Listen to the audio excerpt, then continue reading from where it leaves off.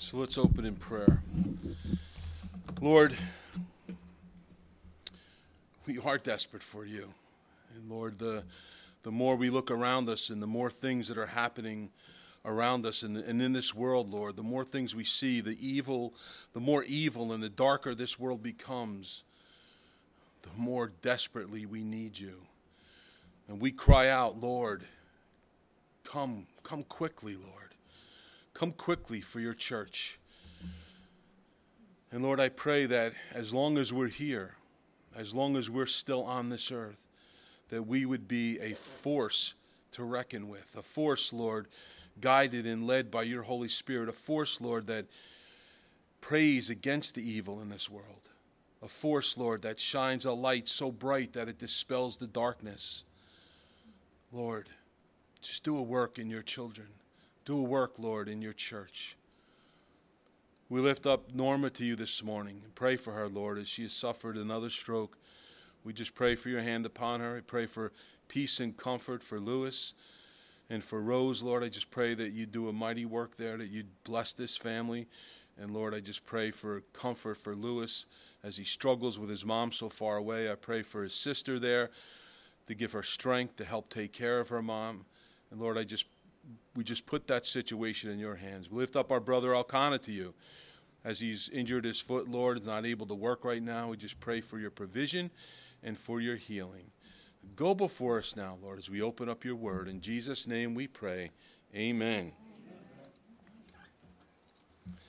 Well, good morning. Live stream, our electronic church, live church, Facebook live church. There's so many churches, I can't keep track of them. So, turn to Revelation chapter 3. Lord willing, we're going to finish the Church of Philadelphia this morning. If you need a Bible here, if you need one, just lift up your hand. We'll get you a Bible. If you're at home in your pajamas watching church this morning, there's no excuse not to have your Bible out. So, this morning, I want to begin this message with a brief study in the book of Daniel. So if you would, turn to Daniel chapter 9. Listen, you're going to get two studies this morning for the price of one. I mean, where else are you going to find a deal like that, right? I don't think there's any other churches in the Lehigh Valley that are giving you two studies for the price of one. So Daniel chapter 9. Now listen, we've been talking for a while about the age of the church, right? And so to fully understand what that term means, we need to turn to Daniel chapter 9, because that's where we're going to learn about the age of the church. Because right now, as we sit in this church this morning, as you're home on Facebook in your pajamas or on live stream, we are in the age of the church. This is the church age. And so we're going to learn a little bit more about that in Daniel chapter 9, verses 24 through 27. So this prophecy given to Daniel is about the Jewish nation. And I've said this before, and bears repeating, the tribulation is for the salvation of the Jewish nation. Okay? And so this prophecy given to Daniel is determined or fixed and is unchangeable for the Jewish people. And Daniel chapter 9, verse 24 says, 70 weeks are determined for your people in your holy city. And that kind of says it all right there, doesn't it? Daniel's 70 weeks, this vision was given to him, the prophet Daniel, by the angel Gabriel. 70 weeks, which includes part of this prophecy already being fulfilled, and 1/3 of this prophecy that is yet to be fulfilled. But notice who this vision is for. It's for your people. Daniel is what? Jewish. It's for the Jewish people. For your city, your holy city, which is what? Jerusalem. So this is a prophecy for the Jewish nation that, by the way, will affect the entire world. God is not done with the Jewish people, as some churches and even some denominations have taught. He's not done with the Jewish people. The tribulation and the persecution from the Antichrist will cause all, Paul tells us, all who are left, that remnant that's left, will come to know the Lord Jesus Christ as Savior. All of Israel will be saved in that day. Now, this vision that the angel Gabriel gives the prophet Daniel is a prophecy of 70 weeks, and it's calculated as years. And as I said, it has only been partially fulfilled. In the Hebrew, the word for week simply refers to a unit of sevens.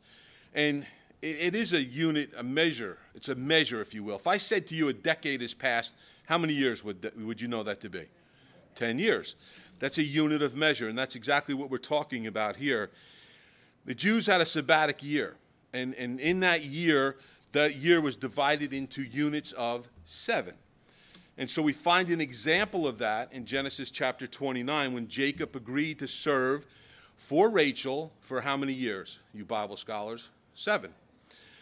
So Laban, if you remember the story, tricks Jacob, and he sends his daughter Leah instead, right? And so Jacob wakes up the next morning next to Leah, and he's angry, no doubt. And so Laban tells him that their custom is that the oldest daughter be married first. And so in verses 27 through 28, Laban tells him to fulfill her week.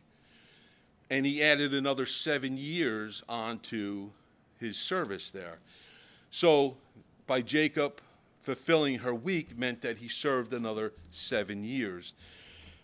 The Jewish people had a 7 of years as well as a 7 of days, and so for them, that was just as familiar with 7 days a week for us, a 7 of years. And that's what we're talking about here. We're talking about weeks of years. This is one of the most important prophecies in all of Scripture because it deals with a very specific number of years and a very specific outcome. And it's also important because of its fulfillment. As I said, 2/3 of this prophecy has already been fulfilled. The last 1/3 of it is yet to be fulfilled. So Gabriel tells Daniel that there are 2 things that must happen first. And the first is the rebuilding of the city. In verse 25 it says, "Know therefore and understand that from the going forth of the command to restore and build Jerusalem until Messiah the Prince, there shall be 7 weeks and 62 weeks. The street shall be built again, and the wall, even in troublesome times." So there's 2 specific time periods here the angel tells Daniel about. 7 sevens, or 49 years, and 62 sevens, or 434 years. And then at the end of that 434 years, the Messiah, the Prince, will come. So together, those 2 periods of time equal 483 years. Did I lose you yet? Okay. The building of a city, the rebuilding of the city took 49 years. From the time the city was rebuilt and ready to go, another 434 years, or that next 62 weeks occurred. At the end of that time, at the end of 483 years total, the Messiah, the Prince, Jesus Christ, rode into the city of Jerusalem. Now we know from Nehemiah chapter 2 that in 445 BC, King Artaxerxes allowed Nehemiah to return to Jerusalem and rebuild the city and the gates and the streets, and he did all of that. He got it all going, up and running. 49 years into this, it was complete, and once it was complete, we entered into the second phase of this prophecy, the 62 weeks, or the 434 years. Or, if you want to do the math, 173,880 days, exactly to the day, to the moment, something amazing happened. The Mashiach Nagid, the Messiah King, entered the rebuilt city of Jerusalem, and that's recorded in Matthew's Gospel. Jesus said to his disciples, "Go to the village opposite you, and immediately you will find a donkey tied, a colt with her. Loose them and bring them to me." Matthew 21, verse 2. So the disciples did as Jesus had instructed them, and they brought the donkey, and then they laid their cloaks on the donkey, and Jesus rode the donkey into Jerusalem. Remember the story?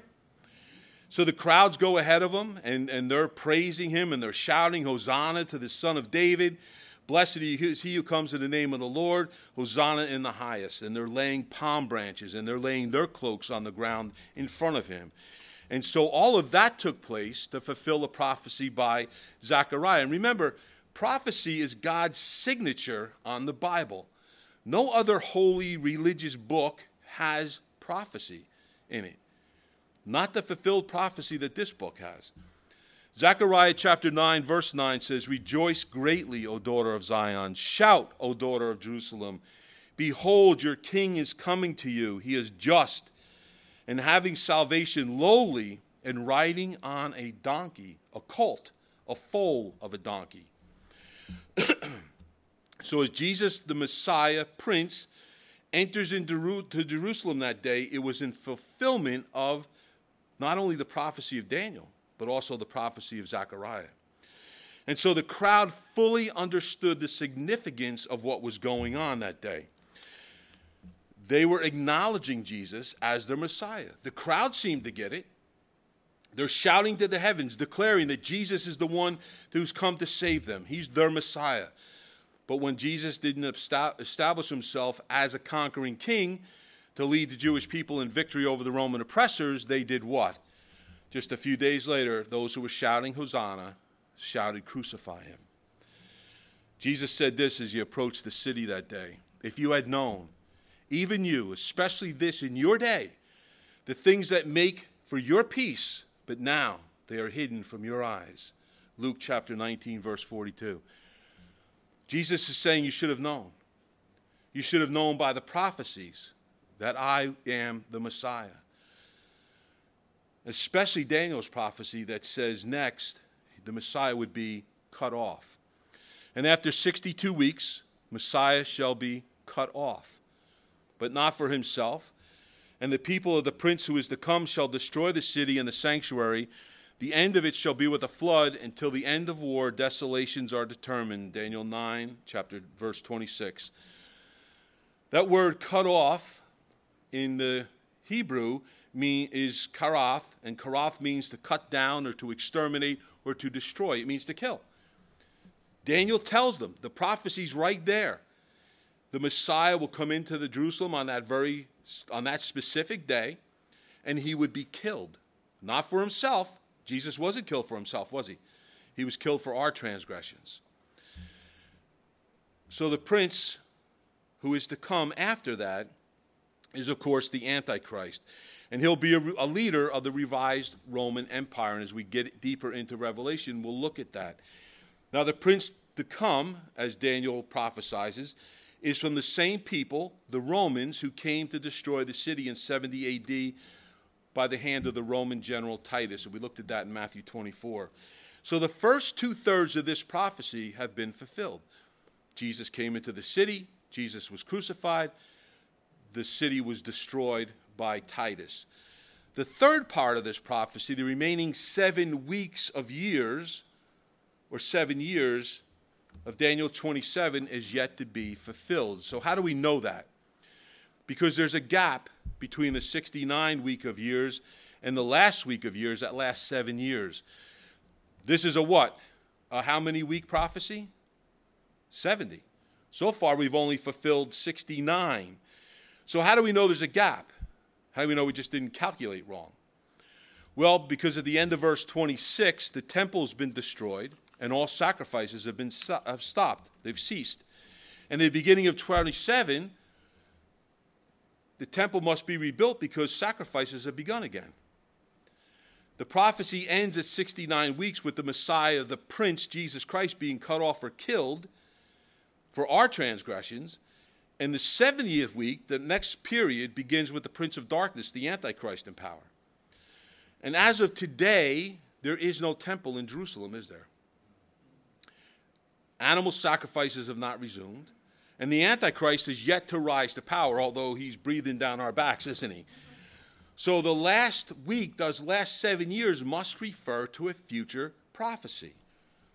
That is the gap that we talk about. The gap is between verse 26 and 27. We call that gap the church age, and that's what we're living in right now.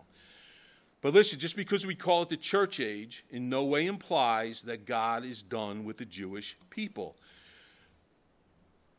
As soon as this church is removed from this earth, God is going to once again turn his attention to the Jewish people. In that last 7 weeks, what's missing, that last piece of this fulfillment, is the what? What happens in those last 7 years of earth's existence? Tribulation, in which God brings the Jewish people to him through the persecution of the Antichrist. And so that's why we say that the tribulation is for the salvation of the Jewish nation. And I've said all of that because you got 2 studies for the price of 1. But all of that so that there's no confusion over Jesus' statement here in chapter 3, verse 9.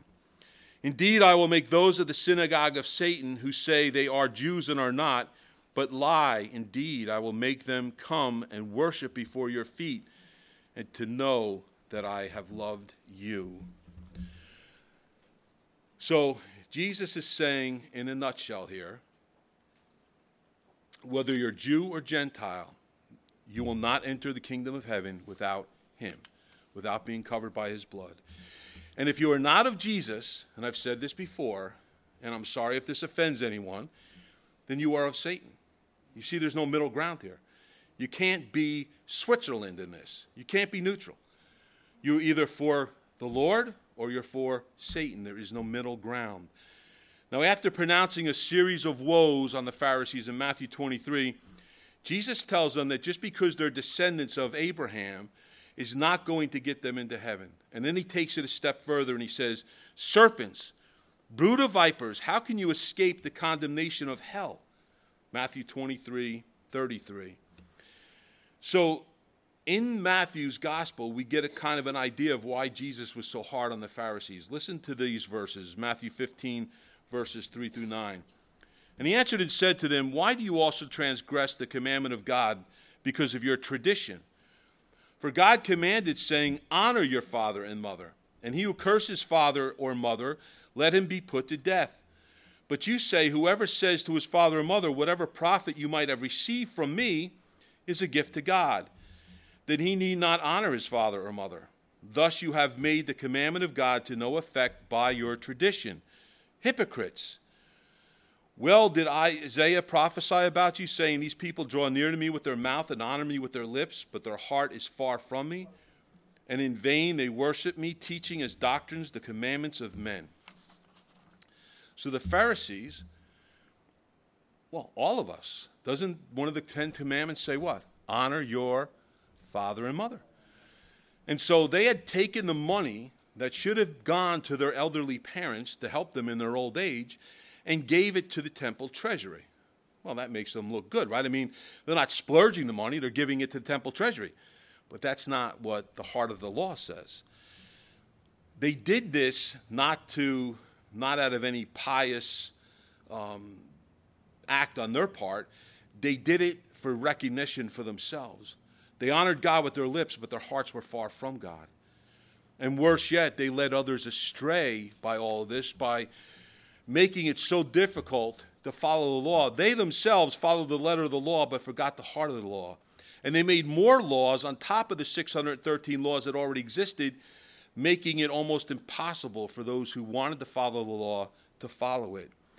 And so as a result, many found the law to be burdensome and carried great guilt of thinking they were going to go to hell simply because they had broken the law. But that's not what earned them the name of the synagogue of Satan. What earned them that name was because they believed with all their heart that just because they were of the bloodline of Abraham, because they were Jews, that was a free pass into heaven. But we know that there is no bloodline that gets us into heaven. It's only by being covered by the blood of Christ Jesus that you enter into heaven. And they had a choice. They had a choice just like each one of us had a choice to accept Jesus as Messiah or not. And most of them did not. So going back to the prophecy of Daniel, remember that Jesus wept as he entered the city? He wept for the fate of Jerusalem, knowing that they should have known their day of visitation. Daniel had predicted this very day, when the Messiah would enter Jerusalem and be cut off or killed. Yet the Jewish leaders failed to recognize Jesus as Messiah, even though he fulfilled this prophecy and many others. This prophecy, this particular prophecy, they would have paid very close attention to because they were searching for the Messiah. So they would have known the prophecy of Daniel, and they would have been able to see that Jesus fulfilled the prophecy of Daniel. But listen, in the end, no matter what laws you keep, no matter how many good deeds that you've done, unless you know Jesus as Lord and Savior, you do all of that in the flesh. It means nothing for the kingdom of heaven. And all the works that are in the flesh are of who? Satan. They're of the enemy. They're not of us. Jesus speaking to the Pharisees, if you were Abraham's children, you would do the works of Abraham. But now you seek to kill me, a man who has told you the truth which I heard from God. Abraham did not do this. You do the deeds of your father. And then they said to him, we were not born of fornication. That was a little jab at Jesus. We have one Father, God. And Jesus said to them, if God were your Father, you would love me. For I proceeded forth and came from God, nor have I come for myself, but he sent me. Why do you not understand my speech? Because you're not able to listen to my word. You are of your father the devil, and the desires of the father you want to do, of your father you want to do. So Jesus is very clear here, isn't he? He lays it out very clear. If you're not of him, then you're of Satan. If God is not your father, then Satan is your father. There's no middle ground here. And so the Jews of that day simply claimed that they were going to heaven because they were of Abraham's seed, and Jesus made it very clear that that is not going to be the case. You're not simply you're not going to heaven because you're not children of God. What does classify us as children of God? In John chapter 1, verse 12, we get the answer. But as many received him, to them he gave the right to become children of God. To those who believe in his name, who were born not of blood, nor of the will of the flesh, nor of the will of man, but of God. In other words, those who are born again, those who believe in Jesus Christ, are given the right to become children of God. Those who receive Jesus are called the children of God. Those who reject Jesus are the children of Satan. Sorry, but there just is no other middle ground here. Listen, you can kneel before whomever you want to kneel before, an idol, an emperor, even a protester. But if you don't bow your heart to Christ Jesus, you will not be saved, period. If you don't bow your heart to Jesus now, I guarantee that one day, saved or unsaved, you are going to bow to Jesus. Paul wrote to the Philippian church that at the name of Jesus, every knee should bow. Those in heaven and those on earth, those under the earth, and every tongue should confess that Jesus Christ is Lord, to the glory of God the Father. So as we've been going through the church of Philadelphia, we've been listing what God considers to be a good church, and so this is number 9. A good church in the eyes of God is one that recognizes and proclaims Jesus as Lord. He is the Messiah. He is the rock upon which he has built his church, that the gates of hell will not prevail against. So what is it, when we talk about salvation, what is it that we're going to be saved from? Well, Jesus answers that question for us in verse 10. Because you have kept my command to persevere, I will also keep you from the hour of trial which shall come upon the whole world to test those who dwell on the earth. What do you think Jesus is talking about there? Amen, the tribulation. Now, in the very next verse, Jesus says, behold, I come quickly. And what that means is that when Jesus comes for his church, it's going to happen quick. It's going to happen quickly. It's going to happen without warning. So listen, be prepared. Be looking up, because he's coming for us. As one pastor used to say, look up, pack up, because we're going up. Paul wrote, for the Lord himself will descend from heaven with a shout, with the voice of an archangel, with the trumpet of God, and the dead in Christ will rise first. Then we who are alive will remain shall be caught up together And listen, there's that word right there, that phrase, caught up. And when we get to chapter 4, you're going to learn what that means. Together with them in the clouds to meet the Lord in the air, and thus we shall always be with the Lord. Therefore comfort one another with these words. Do those words still comfort us today? Absolutely, especially in the day we live in now. Jesus, like a thief, and he said he would come like a thief for his church, will come like a thief in the night for his church. And we'll be saved. Saved, not through the tribulation, not protected, not have a little bubble put over us, not through the tribulation, but from the tribulation. Not my words, the words of Jesus. From the tribulation. Jesus is speaking about what here? The rapture. And for those who don't believe that there will be a rapture, Jesus tells us right here in his word, you will be kept, guarded, saved from the hour that will come upon the whole world to test it. You will be saved from the tribulation. Not through, but from. That means being taken away, taken out of. Let me ask the men here this morning a question. Suppose you knew there was a violent storm coming that was going to bring death and destruction where you were living, right? And you had the ability and the means to take your bride as far away from that danger as possible. Would you do that, or would you just hunker down and hope that you and her were saved through this violent storm that brought death and destruction? Well, I'd hope you'd take your bride out, right? Unless you had a lot of insurance. But hope you take her out of there. And listen, that's exactly what God's going to do with his bride, the church. He's not going to allow us to go through this violent storm that is going to come upon this whole world. He's going to remove us from it. There is a violent storm coming. It's coming. And I know many of you on Facebook Live who don't know the Lord. I know that you think, well, it's just one more crazy Christian talking about the end of the world. Listen, we talk about this because we want you to be warned that this is coming. And whether it happens in my lifetime or it happens 20, 30 years from now, we don't know for certain because God says no one knows the day or the hour. But listen, for any one of us, and I did a memorial service on Friday, any one of us can leave here at any moment. So you need to be right with the Lord at any moment. You need to be ready for his coming at any moment. Jesus is going to remove his bride from this impending storm. We call it the rapture. And so we are going to look a lot deeper into that when we get to chapter 4. Look at verse 11 of chapter 3. Behold, I am coming quickly. Hold fast to what you have, that no one may take your crown. Jesus is coming, as we've said, at a day and an hour that no one knows. He's coming like a thief in the night. He's warned us about this.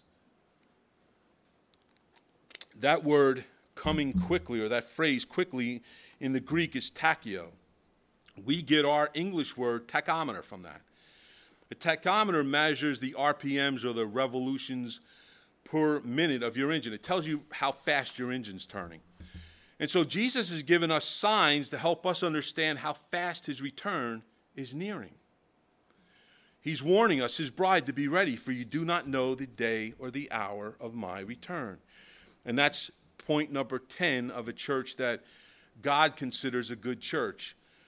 A church that anticipates and is prepared for the coming of our Lord Jesus Christ for his bride. So Jesus mentions a crown here.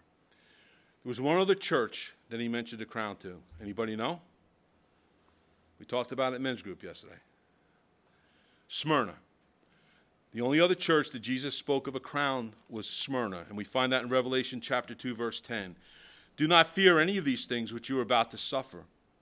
Indeed, the devil is about to throw some of you into prison, that you may be tested, and you will have tribulation 10 days. Be faithful until death, and I will give you the crown of life. That's the crown of eternal life. No one can take that crown from us, and we cannot lose that crown. So that is not the crown that Jesus is speaking of here. It's a crown of a victor.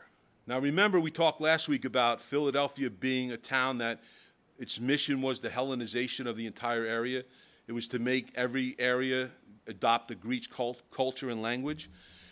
So the Greek games, the Olympia, would have been held here. They would have been very familiar with those games.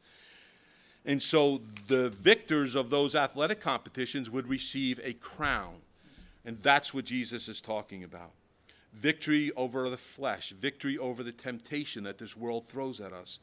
Listen, when Jesus comes for us, the church, it's going to mean the end of all that. It's going to mean the end of our struggles with our flesh. It's going to mean the end of temptation.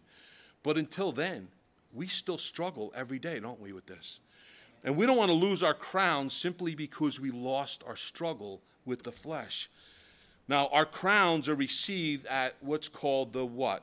Judgment. The Bema Seat judgment. And we find that in 1 Corinthians chapter 3, verses 12 through 15. Now, if anyone builds on this foundation with gold, silver, precious stones, wood, hay, straw, each one's work will become clear. For the day will declare it, because it will be revealed by fire, and the fire will test each one's work of what sort it is. If anyone's work which he has built on it endures, he will receive a reward. If anyone's work is burned, he will suffer loss, but he himself will be saved, yet so through fire. Suffer loss, what does he mean by that? The loss of a what? Of rewards. You're going to lose rewards. In the beginning of this chapter, Paul spoke of in the context of farming, of planting, of watering, of laboring in the fields. And he was referencing the spreading of the gospel message. And he points out that some of us are called to water, some of us are called to plant. But both are needed in the fields. We labor together in the fields, and God gives the increase. Then he switches to the metaphor of a building. And what he's talking about here is the foundation of the church. And so through all that laboring in the fields, the church is being built. And Jesus tells us that he is the very foundation of that church. He is the chief cornerstone. Peter wrote, coming to him as to a living stone, rejected indeed by men, but chosen by God and precious, you also as living stones are being built upon a spiritual house, a holy priesthood, to offer up spiritual sacrifices acceptable to God through Jesus Christ. So you and I, are the stones that are being laid one upon the other, building this spiritual house. And Paul tells us that the material that we're going to use as we're building this house is going to be inspected. For we must all appear before the judgment seat of Christ, that each one may receive the things done in the body, according to what he has done, whether good or bad. 2 Corinthians 5:10. Paul wrote to the Romans, but why do you judge your brother, or why do you show contempt for your brother? For we shall all stand before the judgment seat of Christ. For it is written, as I live, says the Lord, every knee shall bow to me, and every tongue shall confess to God, so that each of us shall give an account of himself to God. The judgment that every believer will face, every believer, let me specify that, will face does not determine your salvation. You are not going to be standing there at the Bema seat talking your way into heaven. You have eternal life. When you come to Jesus Christ, you have eternal life. It's not something that's waiting for you. It's not a package that's shipped out to you and you get it later on. And if it's Amazon, it's weeks, months later. You have it. The moment you come to Christ, you have eternal life. That's not what we're fighting for, right? Ephesians 2:8-9 tells us that. We're going to be judged on our works. And some of those works that we'll be judged on is how faithfully we served Christ, how well we obeyed the commandment, the Great Commission, how well we've overcome sin and temptation in our life, how well we've overcome those fleshly desires. The Bible tells us that we're going to give an account for our actions, an account of how our lives reflected Christ. And the fire that God talks about will burn up the wood, hay, and stubble. Those things that we've done in our life in the flesh have absolutely no eternal value, and they will burn up. The works done in the Spirit are the gold, silver, precious stones, and they will endure. They will endure unchanged, and it's for those works that we receive a crown. John tells us in his first letter, he says, now, little children, Abide in him, that when he appears, we may have confidence and not be ashamed before him at his coming. If you do not want to be ashamed at the fact that you have no other crowns but the crown of life to throw at Jesus' feet, then take heed as to what material you're using to build this spiritual house. Amen? And look at verses 12 through 13. He who overcomes, I will make him a pillar in the temple of my God, and he shall go out no more. I will write on him the name of my God and the name of the city of my God, the New Jerusalem, which comes down out of heaven from my God. And I will write on him a new name, my new name. He who has an ear, let him hear what the Spirit says to the churches. And so everyone I'm looking at here this morning has ears, at least 2 of them, or more, I don't know, but at least 2. So Jesus says, he who overcomes. And I love this definition that I found of an overcomer. A Christian that holds fast their faith even until death against the power of their foes and temptations and persecutions. So an overcomer overcomes those constantly troubling sins that everybody experiences in our lives. Some people call them besetting sins. An overcomer overcomes the world and the temptation that we face every day in the world. An overcomer keeps their eyes on Jesus no matter what's going on around them. They're focused on the Lord. And so Jesus tells the church in Philadelphia, and he tells the church as a whole, that an overcomer, he will make a pillar out of an overcomer. Remember, the city that Philadelphia had been decimated by earthquake, right? It had been destroyed. And so 2 years later, they're still experiencing the aftershock. So people would go into the city, begin to work on their homes or do whatever they were doing. Aftershock would come, they'd run back out. So they were constantly running in and running out of the city. And Jesus is telling them that you will never have to go out again. You will never have to go out again. As an overcomer, your stability will now be in Jesus Christ. Not in the city, not in the world around you, but in him. And if you've ever visited the ruins of a city, and some of us have been blessed to visit the ruins in a Roman city in Israel, many times the only thing left standing in those cities after those earthquakes are the pillars. 1 Kings chapter 7 we read, then he set up 2 pillars by the vestibule of the temple.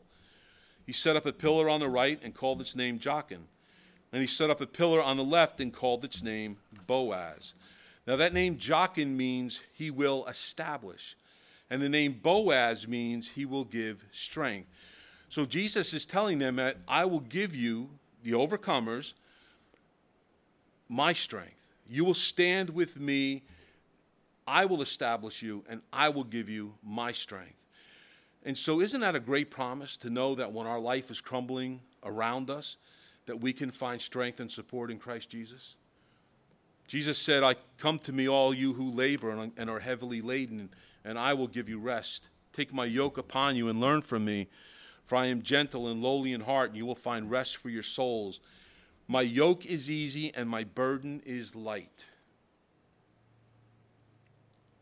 The psalmist wrote, the righteous cry out, and the Lord hears and delivers them out of their troubles. The Lord is near those who have a broken heart. Psalm 34, verses 17 through 18.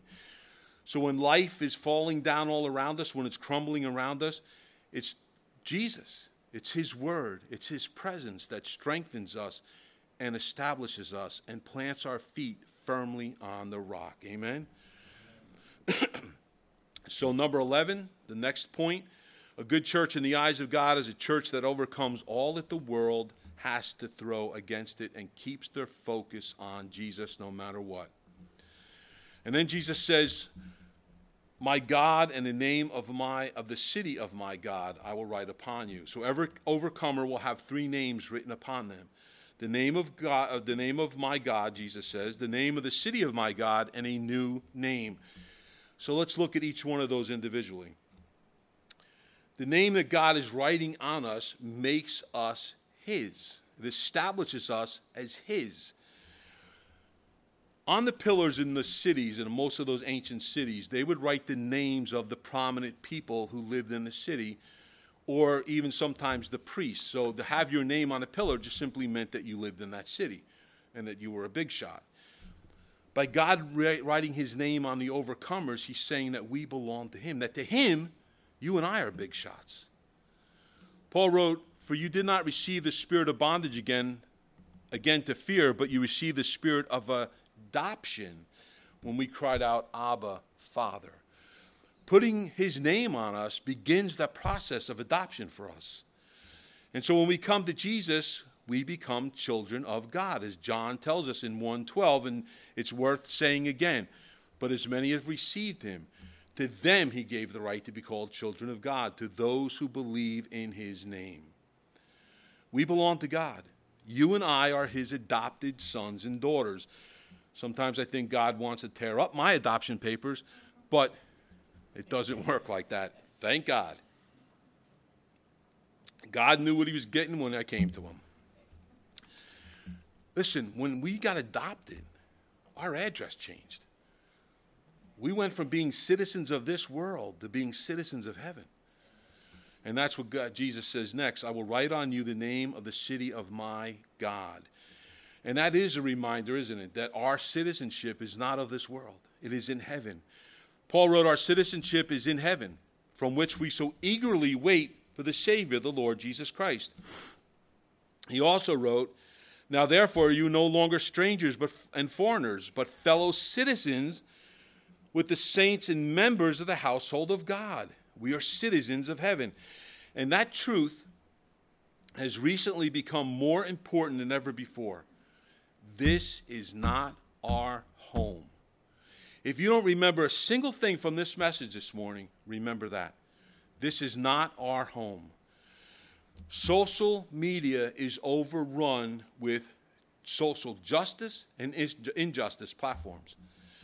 Political allegiances, political correctness, memes in support of political agendas, memes mocking political agendas.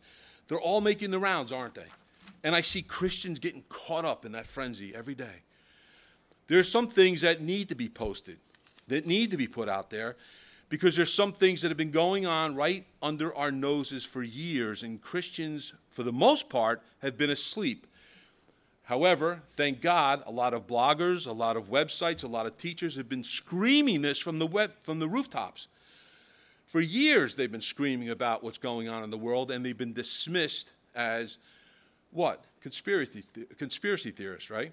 And I've said recently that, listen, I guess I'm a conspiracy theorist now too, because you can see what they've been talking about all these years right before our very eyes, can't we? It's no longer being done in the darkness. So let me join the conspiracy theorists. There is a deep state. There is a communist agenda. There are left-wing radicals attempting to subvert not only this nation, but the entire world. There's a group of billionaires who are intent on bringing in the New World Order. All of those things are happening right now as you sit here in this church this morning before our very eyes. Now, in a few months, depending upon what happens, you may not recognize the United States of America any longer. And that breaks my heart. That breaks my heart. We may not recognize the world that we live in. But listen, that may be a good thing, right? Because if it draws people closer to Jesus, then what the enemy meant for evil, the Lord has turned for good. Listen, I love this country. I love the people of this country. I love the police. I respect our laws. And this breaks my heart, as it does yours, to see what's going on around us. And we've been talking about Jesus coming for years. But we get all upset when that day draws close. He's right here. He's right on the doorstep. And we know in order for him to return and rule and reign, who has to be here first? The Antichrist. There has to be an Antichrist first, a one-world leader. And when that happens, there will be a one-world government, a one-world religion, and a one-world economy. And right now, there are two things standing in the way of that reality coming to pass. The United States of America and the conservative values of a slim majority of our leaders, both Democrat and Republican, because I'm not getting into the political aspect of this any more than I am. And listen, even more important than that, the prayers of the Spirit-filled saints who are praying against this evil. But once God has determined that it is time for his Son to return to this earth to rule and reign, then that slim majority of Bible-believing conservatives holding things together by a thread and the prayers of the Spirit-filled saints will be gone. And when that happens, when the rapture happens, and the believers who are in political office, the believers who are the Spirit-filled saints praying against this, when that happens, all hell will literally break loose. The left-wing socialists, progressives, whatever you want to call them, will have their way. They will usher in the New World Order, and the stage will be set for the Antichrist to take over. We need to keep praying against this present darkness. But we must always remember that this is not our home. Jesus is coming back for us. Don't get too attached to this place. I don't think we're going to be here much longer. So that everything that we do from this point on, everything that we post, everything that we say, reflects the citizenship of heaven. God has marked us. We are his. And what we do, what we say, what we post reflects that. We are his ambassadors. Paul wrote, "Now we are ambassadors for Christ as though God were pleading through us. We implore you on Christ's behalf, be reconciled to God," 2 Corinthians 5:20. Here's another plug for the rapture as we get to chapter 4. What are the first things that the government of any nation pulls out of a country that they have declared war against? Ambassadors. Are you an ambassador for Jesus Christ? Amen. Before this war, this spiritual war gets any hotter, the Lord will pull his ambassadors out of here. God's agenda should be the one that we're advancing. His platform should be the one that we're supporting. Listen, I know that sounds like a no-brainer to most of us, but there are actually pastors out there. There are churches out there. There's whole denominations out there supporting and taking the side of these social justice platforms. Now, I don't know about you, but as for me and my house, we will serve the Lord. We are on his side, not on the side of any cause, not on the side of any group. We are on the side of God. And listen, God does not choose sides. So if you're on his side, you're on his side, period. Jesus died for the sins of all mankind, past, present, and future. So put your faith in him and stop apologizing for your sin and start repenting of that sin and turning to Jesus Christ. Listen, we're in a battle. We are in a war, and always remember that you and I are on the winning side. This battle isn't one with rhetoric. It's not one with violence or bowing before groups of protesters. It's won by getting on our knees to the living God and praying against this evil. It's won by shining the light of Christ to a lost and dark world. Amen? I got a little sidetracked there, sorry, but the last point that Jesus makes here is that my God, Jesus says my God here quite a few times, doesn't he? And that's in no way a denial of Jesus' deity. Let me try to explain this to you by asking you a couple questions. Is God your Father? Is your Father God? So, if God is your Father and your Father is God, can you call him God and Father and still be speaking of the same person? Case closed. By Jesus saying my God, he's simply saying my Father. And so the 12th and final point of what God considers in his eyes to be a good church is one that understands that this world is not our home and everything they do reflects our citizenship in heaven. And then Jesus says, I will write on you my new name. Now, in the Middle Eastern culture, many times they do not name a child until after they determine what his character is going to be. And sometimes they do it that way. Sometimes they just name him after the father or after other people in the family. For instance, the angel told Zechariah that his son's name would be John, right? Even though no one else in Zechariah's family had ever been named John. John means, in Hebrew, Yochanan. And Yochanan means Yahweh is gracious. And so John's character was that he was chosen by God to prepare the way for the grace of God, who is Christ Jesus. Joseph was told that the name of his son would be Jesus. The name Jesus is Yeshua, meaning God saves. Jesus was sent by God for the salvation of mankind for their sins. My name means handsome. Now, my parents didn't have to wait to see what my character was going to be. As soon as they looked at me, they just knew I was Alan because I was handsome. God's going to write a new name on us as well, and it reveals our character, who we are. That name describes who we are in him. John writes, "Beloved, now we are children of God, and it has yet been revealed what we shall be. But we know that when he is revealed, we shall be like him, for we shall see him as he is. And everyone who has this hope in him purifies himself just as he is pure."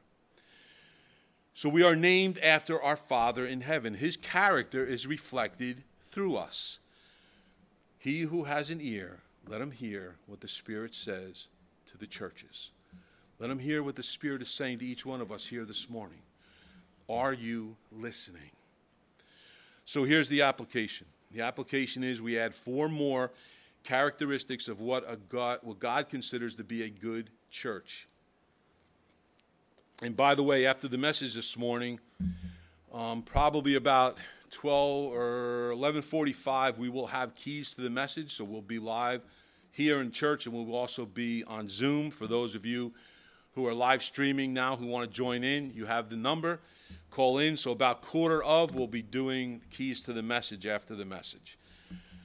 So, number 9, as we said, it is a church that recognizes and proclaims Jesus as Lord. Now, as I've said before, that seems like a no-brainer, doesn't it? But listen, all the churches that we've looked at except Smyrna so far have bowed their knees to emperors and to idols.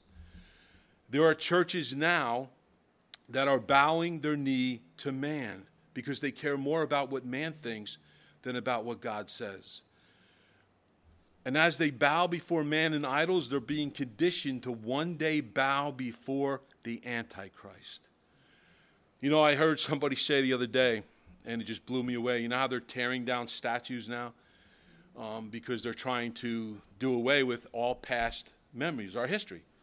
And someone said they're just tearing down those statues, making real estate for the statue of the Antichrist that will go up all around, that people will be required to bow to. And as they're bowing now, they're being conditioned to bow before the statue of the Antichrist. Number 10 is a church that anticipates and is prepared for the coming of our Lord Jesus Christ. I am amazed at how many Christians do not believe in the rapture. And a lot of these churches that we've read about here in these 7 letters were more interested in what was going on in the world around them than they were in reading the Word and knowing the Word.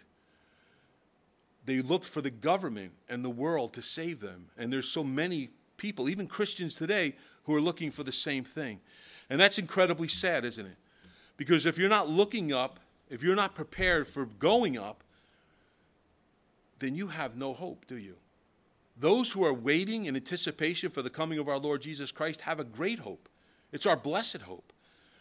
But those in the world who have put their faith in the world really have no hope at all. Number 11 is a church that overcomes all and keeps its focus on Jesus. So these churches that Jesus addresses here on this ancient postal route had opened the door for all types of sin to enter in, from sexual immorality to watering down the Word of God. And many churches have allowed the exact same thing through their doors today. They have not overcome sin and temptation in their lives. They've allowed sin and temptation to overcome them. And the 12th point is a church that understands that this world is not our home. We could be so caught up in the things going on around us, things going on in this world, that we lose our focus on Christ. We lose our perspective that this is not our home, that our home is in heaven. And so when we start out each day with the thought and the idea that I don't belong in this world, I am not part of this world, my home is in heaven, my Lord is the Lord Jesus Christ, it gives us a different perspective, and it will change the way we view our temporary home, won't it? So in a nutshell, as we finish out this letter to the church in Philadelphia, A good church stands, and this is exactly what Jesus said, on the word of God and will never, ever, ever deny his name. Now, in order to be part of that church, you must first submit to him as Lord and Savior. And as you know, for the last couple months, we have been going through the ABCs of salvation. And until the Lord calls us out of here, or calls me out of here, we're going to continue to do that. Because I'm hoping and praying that when I get to that Bema Seat judgment, that there are a lot of people that have heard this. And maybe some of them have come to Christ in hearing this. So in order to become of this part of this church that we're speaking about here this morning, it is as simple as ABC. We're going to keep it simple. Because Jesus said that you need to be like a child, right, to enter into heaven. So we're going to keep it as simple as a child's ABC. A is admit that you're a sinner. Admit that you've fallen short of the glory of God. And that's exactly what Romans 3:10 tells us. As it is written, there are none righteous, no, not one. Romans 3:23, for all have sinned and fallen short of the glory of God. Now, we may believe that we're good people, that we've done good things for people in our life, and that should be good enough to get us into heaven, just like the Jews believed that just because they were children of Abraham that they would get into heaven. Some people believe that just because they're good people, they've done good deeds, that they're going to enter into heaven, that God's not going to turn them away. But listen, do you really want to put your faith, trust your faith in that? Do you really want to trust your eternal destination on your good works? Do you really want to stand before the perfect Lamb of God and explain to him how righteous and good you were on this earth? Based on the verses, those two verses I read, we can never be good enough. We are not good enough. We've all fallen short of the glory of God. There are none righteous. So that means we need a Savior, someone to save us from that. So the next step is B, believe in your heart. Believe with your heart that Jesus died for your sins. Believe that God has raised him from the grave and that he is coming in glory again to judge the living and the dead. Jesus said to Mary, I am the resurrection and the life. He who believes in me, though he may die, he shall live. Whoever lives and believes in me shall never die. Do you believe this? One fateful night in a jail in Philippi, a Philippian jailer asked Paul and Silas, Sirs, what must I do to be saved? Paul and Silas answer him and say, believe on the Lord Jesus Christ and you will be saved, you and your household. And that's the answer, isn't it? It's not keeping the law. It's not works. It's simply believe. Do you believe? Believe in Jesus Christ and you will be saved. Paul wrote, for with the heart one believes unto righteousness, and with the mouth confession is made unto salvation. For the scripture says, whoever believes on him will not be put to shame. So once you admit you're a sinner, and you believe that Jesus Christ died for those sins, and you repent of that sin and turn to Jesus Christ, it doesn't mean that you're going to live a perfect life from that moment on, does it? All that means is that you now have eternal life. And when you leave this earth, you are going to gaze upon Jesus for all eternity. Do you believe this? If you do, then that brings us to the next step of what must I do to be saved, and that's C. Call upon the name of the Lord. Call upon Jesus. Confess that you are a sinner. Confess that you can't do this on your own. Confess that there's no amount of good works that you could possibly do to get you into heaven. Confess that you want to submit your life to Jesus Christ, and you want him to be your Lord and Savior. Romans 10:9 says that if you confess with your mouth the Lord Jesus and believe in your heart that God has raised him from the dead, you will what? Be saved. Listen, I know every church, the churches I've come up through, love to do a sinner's prayer. They love to do altar calls, and there's nothing wrong with that, nothing inherently wrong with that. But I think some people are lulled into the fact that there's some kind of magic words in that prayer that they say that automatically saves them. And that's not what it's about. It's not the words, it's your heart. And I've said 1,000 times, and you've heard this from other people as well, the difference between heaven and hell is 18 inches. It's knowing Jesus here in your head or having Jesus here in your heart. That's the difference, 18 inches. If you believe in your heart that Jesus is Lord, believe in your heart that you need a Savior, then you will be saved.